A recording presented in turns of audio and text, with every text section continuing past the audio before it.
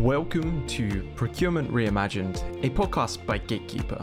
We believe traditional procurement has had its day, the world is changing, and our industry needs to change with it.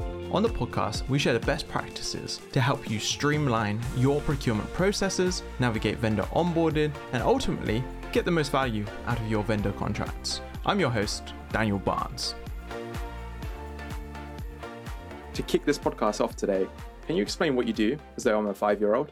I run a website called procurementsoftware.site, and we are essentially a directory of procurement tech solutions. So if a procurement leader wanted to really understand the length and breadth of the market of procurement tech solutions that are out there, they can do that very easily and completely free of charge on our website. We've got over 400 solutions listed on there, and there are a number of filters that you can apply on the website to do that. Yeah, I will add to that when you first launch, which I'm struggling to remember, it was just over a year ago. Is that correct? It was March 2022. Yeah, it was March last year. Yeah. So I played around with it a bit just for fun, really. And it's wonderful. I still go back there to research what's going on in the space. So I just jump in, have a little look, have a look at, what's going on in the negotiation space, because that's a fairly exciting area of procure tech. So I massively rate your website and what you're doing there, and would encourage people to go and check it out, because I think it's super hard to find unbiased websites which give you all of the information you need about a certain provider. And that's what I think you deliver on. Yeah, and that's an important differentiator, actually. And that's something that I definitely wanted to stay true to when I launched it, is that we do sponsored content through the website and through the podcast, but nobody pays us to be listed on the website, and no one pays us to be sort of top of the listings or in any top 10 or top 15 or whatever lists. So we do allow software solution providers to augment their profiles with screenshots, videos, that type of thing, that is sponsored to do that, to sort of pimp their profile a little bit. But we don't have any pay-per-click or pay-per-ranking or pay-per-listing or anything like that. I think it's incredibly valuable to have that. Just to move on, we're going to be talking a little bit about creativity, a little bit of maybe being an entrepreneur within procurement here. Before we get going, James, I would be really interested to hear what kind of problems you think procurement have at the moment, and why, talking about creativity in procurement is needed. And also it's a little bit out there, isn't it, from some of the conversations I have with people. I'm completely on board with this, but what are some of the major problems you're seeing in procurement at the moment? Yeah, I mean, creativity, I think, sums it up in one word. And I think procurement needs to become more creative, because over the past 10 to 15 years, our profession has almost been trained to behave like robots, I think. And the cynic in me maybe would suggest that that's been done to try and commoditize the job a little bit, to put the pressure down on salaries. Maybe I'm wrong, but I think that's now showing to have been a bad move, because I just got back we're recording this beginning of October. I just got back from ProcureCon in Barcelona, and a lot of the discussions in the roundtables that they put on and in the workshops were all around how do we attract the right people into procurement that have got the soft skills and have got the new abilities and flexibility to be able to cope and thrive in the profession, specifically recruiting younger members of society into procurement, recent graduates, younger millennials, Gen Z. The truth is they're not going to be attracted to a profession that's using email, Excel, and antiquated ERP systems with a user interface that feels like it was from, back when I was a teenager playing Sonic the Hedgehog. I think that whole creativity, and it's a bit of a cliche, but making procurement sexy so as people want to actually come into the profession, you're not going to do that with a very bureaucratic, technocratic approach to the profession and legacy technology. Yeah, your Sonic reference wasn't lost on me. That's probably one of the first games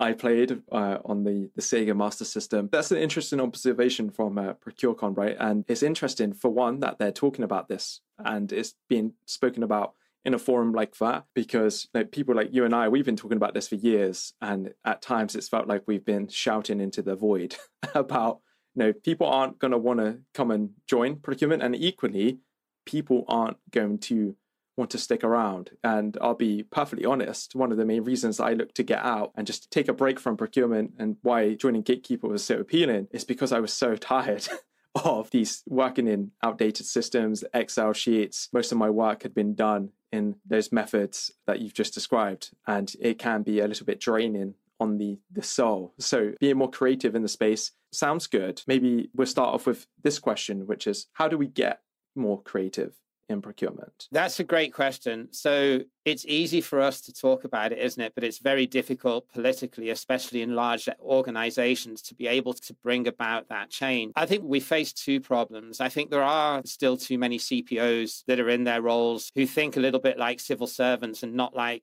entrepreneurial, agile business leaders. So I think we do need to bring some of the methodology and some of the mindset from startup world or from tech companies into procurement organizations and into large corporates in general. So I think that's a part of it. But even if you've got a really dynamic head of procurement coming into, let's say a greenfield role to elevate and transform the profession, if you've got a company that's run by legal and internal audit and they're the ones that call the shots, it's still going to be challenging to be able to let that individual really bring his or her flair into the organization if they're having their wings clipped by, I use that word over and over again, but very technocratic approach to how a company is run. So I think there does have to be a more pragmatic approach to corporate bureaucracy, and there does have to be an element of willingness to take risk. And, I understand you're a lawyer by profession, right? You come from the legal background. I do understand that it's a lawyer's job to mitigate risk and to consider all potential outcomes and ensure that the company is prepared for that. And likewise, internal audit have to do the same, but I think there's a certain amount of common sense that has to be applied. And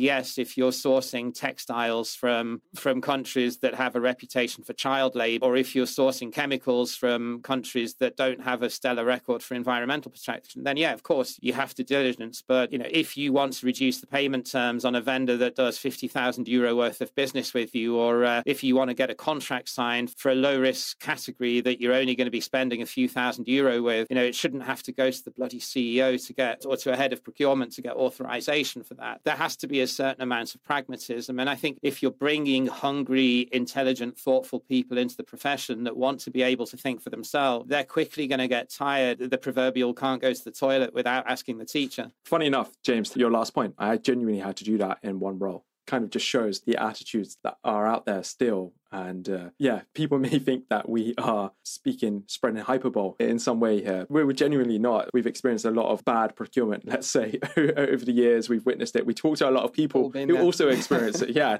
we promise you, we're not hyping anything up in any way. I guess, James, when you were talking there, one immediate thought was, is tech an answer to this? And maybe open this up to you in a moment. You also mentioned a word that a number of my previous guests have used and spoken about, which is agile, bringing agile methods into procurement. Is that also a way to kind of bring more creativity, bring that a little bit more flair and remove those sort of burdensome sign-offs and approvals and ridiculous limits that some businesses impose? It is and it isn't. I'm going to sit on the fence a little bit with this one. So back on series 3 of the ProcureTech podcast, which is the podcast that I host, I had a gentleman on there called Mirko Kleiner, and he's an agile procurement expert. And we were talking about this exact question, actually. Could agile methodologies be applied to all categories in procurement when it comes to sourcing and select of a new vendor? While it certainly has a place outside of software procurement, I think specifically for,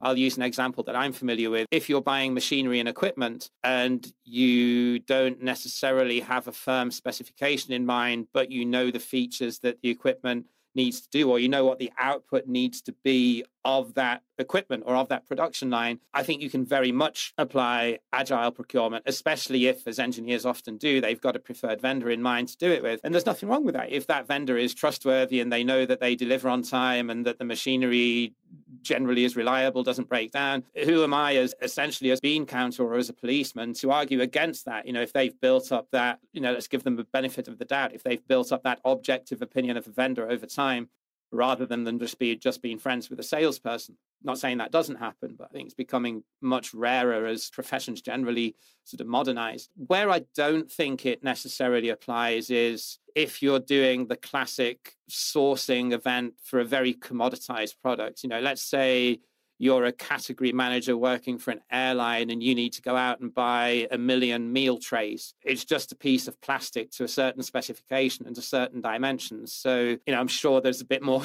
technical spec that goes into it than that. I'm not trying to belittle it, but that is something that does belong to the classic RFP.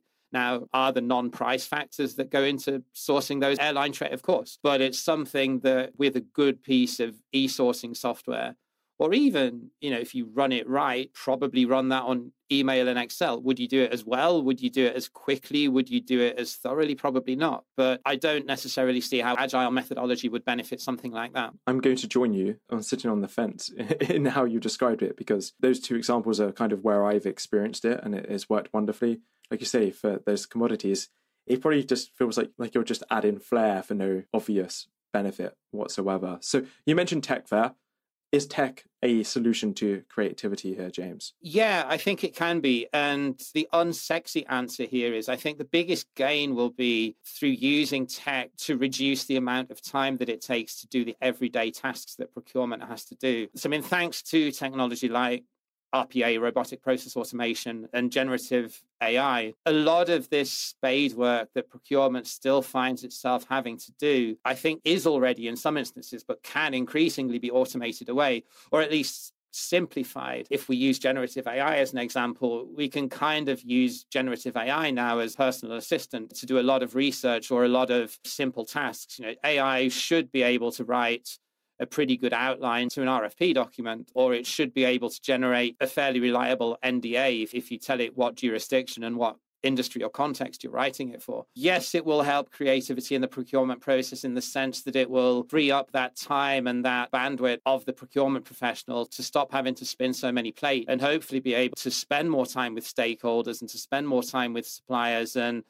by understanding the capabilities of the supplier and what's driving them, and understanding the need and wants and desires of the business, as long as you've got a relatively progressive organization that values that and isn't just measuring you on hard cost savings, then I really think it's the more simple areas of technology that will enable us to do that. I think people have almost got caught up in this wave of artificial intelligence, right? Because there has been a lot of hype around it. You mentioned RPA, robotic process automation there. Such an undervalued, but such a game-changing way of doing things. If everyone just implemented RPA into their processes, and firstly, you make sure that the process you're using is efficient and doesn't have any wasted steps and whatever else, you'll suddenly realize how much harder your life was before deploying it. So I'm with you there. The generative AI piece is super interesting, right? The ChatGPTs, Bards, things like that. Really good for research. Now they obviously connect to the internet in real time.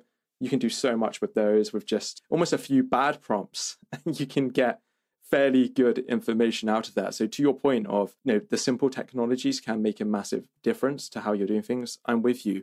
Just on the point of sort of a return on investment, I'm just going to jump ahead a little bit here, James, because you're just sharing some upsides to what tech could do in this space. What would be the biggest return on investments for sort of reimagining procurement in this way, bring a bit more creative flair, a little bit more agility, dynamism to it? What would you say the big ROIs here? I think the biggest ROI is that you're essentially going to get more work done through having pretty much the same wage bill. If we take round numbers, if you've got a wage bill of $10 million or euro or pound on your procurement team, obviously a pretty big procurement team, let's say 1 million. Most teams are going to be thinking, I want that. I want that budget. Okay, let's say it's a fairly small procurement team. Let's say you've got a $1 million or euro budget, and let's say you've got 10 category managers that each earn 100K within that budget. I would argue that with the right tech stack and with the right mix between category managers, technical experts, and perhaps an admin assistant or two in there, from the same spend from that 1 million, you probably only need to have 6 procurement people, then a couple of specialists and decent tech stack to be able to deliver a greater ROI on what you were spending just for 10 category managers being paid 100K each. Because if those 10 category managers that are on 100K are spending a third of their time doing admin work or doing non-value added work, that's the type of task that you could go on one of these freelancer platforms and hire an assistant for a few dollars an hour to do most of this, filling out travel expenses or emailing people to get contracts signed or just doing basic basic research to put together an RFI, which probably generative AI can do these days, or will be able to do in a few months' time with the pace that it's changing. I think if you reimagine procurement, to use your term, and how can you get that ROI, I would say just think outside the box and say, okay, think backwards and say, okay, this is the amount that I've got to spend. I don't necessarily have to spend it all on a specific type of labor, i.e. a team of Catmans. I can have maybe 5 or 6 category managers and maybe an admin assistant, a data scientist, marketing person, or a copywriter to do some PR to the wider business, and then spend the rest on technology that can automate a lot of the repetitive tasks that procurement were previously getting dragged into. And I think that will give you a much greater ROI, because even if you've only got half of those category managers, but they're able to spend 100% of their time on delivering value, and they've got the tech and the complementary functions to help them get there, it doesn't take a genius to figure out that they'll probably deliver more. Yeah, certainly. Just that point you made, I was thinking back to when we first started speaking back in 2020, maybe 2019, but we did some podcasts together back in 2020, and we were kind of having that conversation back then without even this wave of AI, right? And the tech those few years ago was nowhere near the level it's at now in the procurement space. And we could already see that there was huge upsides in teams changing from sort of that traditional structure to a slightly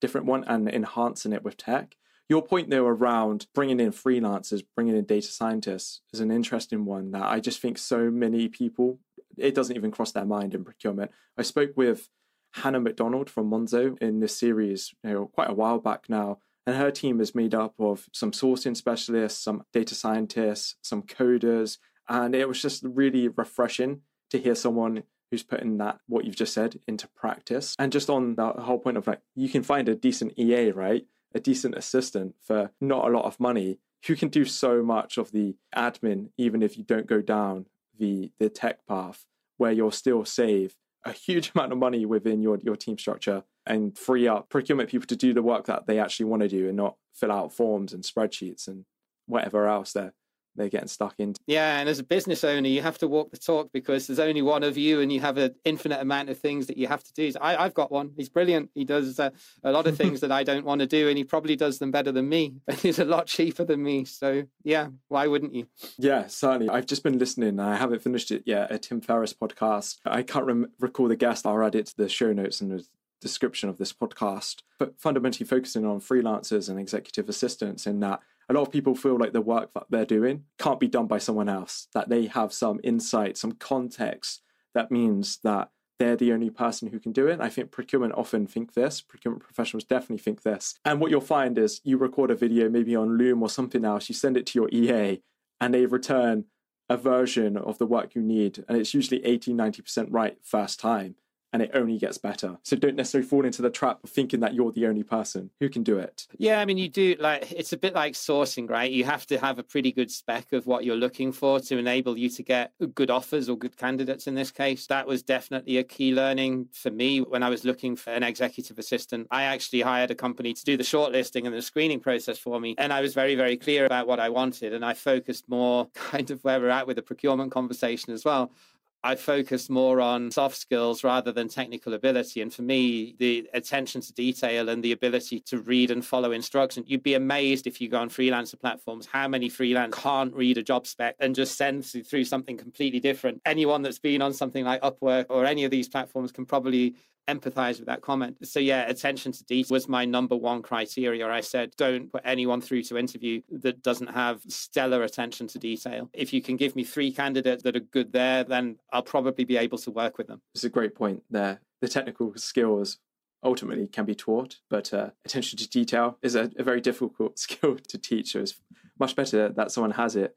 James, I'm just thinking here, we sort of talked about some of the methods of how to do this. We've spoken about the benefits of return on investment. What are the major challenges holding maybe procurement leaders back, businesses back from sort of changing their way of thinking about how to do procurement here? I think the major challenge is really just the attitude of the business. And we've both spoken about this before, but we're not very good at marketing ourselves to the business. And I think, in terms of what we need to get or where we need to get to, I think all of the things that procurement talks about, having budgets for software, having a seat at the table, not being under pressure to cut headcount every year or to be limited around the types of people that they can recruit because of salary challenges, travel budget being cancelled, all that type of thing. If we became better at marketing ourselves to the business in terms of enabling CEOs and our senior stakeholders to understand the value that we can deliver, beyond just being a contract processing or a function that delivers cost downs or, negotiates at the 11th hour when someone needs to buy something and they're over budget. I think if we could get that message across more eloquently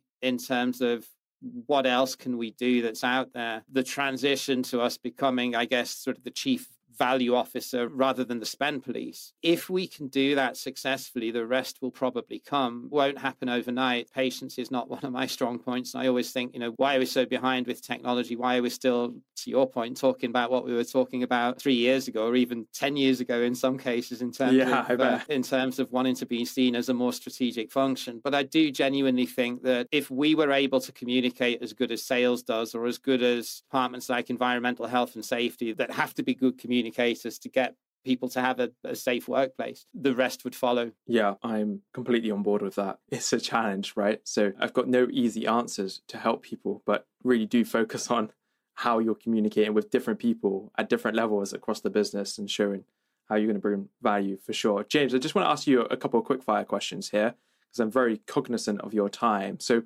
what's one piece of tech you can't currently live without? Airtable. Airtable. Oh, that's interesting. Built the back end of my website on it. Yeah, I've heard amazing things about it as a sort of a project management. It can do all sorts, right? So good shout. My last question, James. I always feel slightly weird about asking this one. I'm a procurement genie. You have one wish. What is your wish? I think I touched on it already, but I think that we become better at marketing ourselves. So I think what would be my wish? I think it would be that instead of procurement being sent on its annual negotiation refresher, that we just put all of procurement and all of marketing and sales in a room together, order a barrel of wine or a keg of beer and get them to talk to one another about what makes each other tick. It costs nothing other than a hotel conference room for a couple of days. Yeah, I completely agree. Salespeople want to talk with procurement people because salespeople deal with awkward procurement people all the time.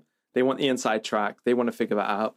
And marketing are just pretty chill, right? They want to just do a good job for the business. So I'm completely on board with that. James, this has been an absolute pleasure chatting with you. I look forward to talking to you next week in person again. Thanks for coming on. Yes, absolute pleasure. Thank you for having me. Always good to catch up.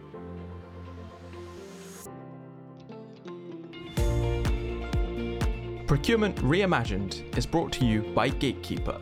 To find out more about Gatekeeper and how our vendor and contract lifecycle management solution is delivering visibility, control, and compliance to our customers, visit www.gatekeeperhq.com. And then make sure to search for Procurement Reimagined in Apple Podcasts, Spotify, and Google Podcasts, or anywhere else that podcasts are found. Make sure to click subscribe so you don't miss any future episodes. On behalf of the team here at Gatekeeper, thanks for listening.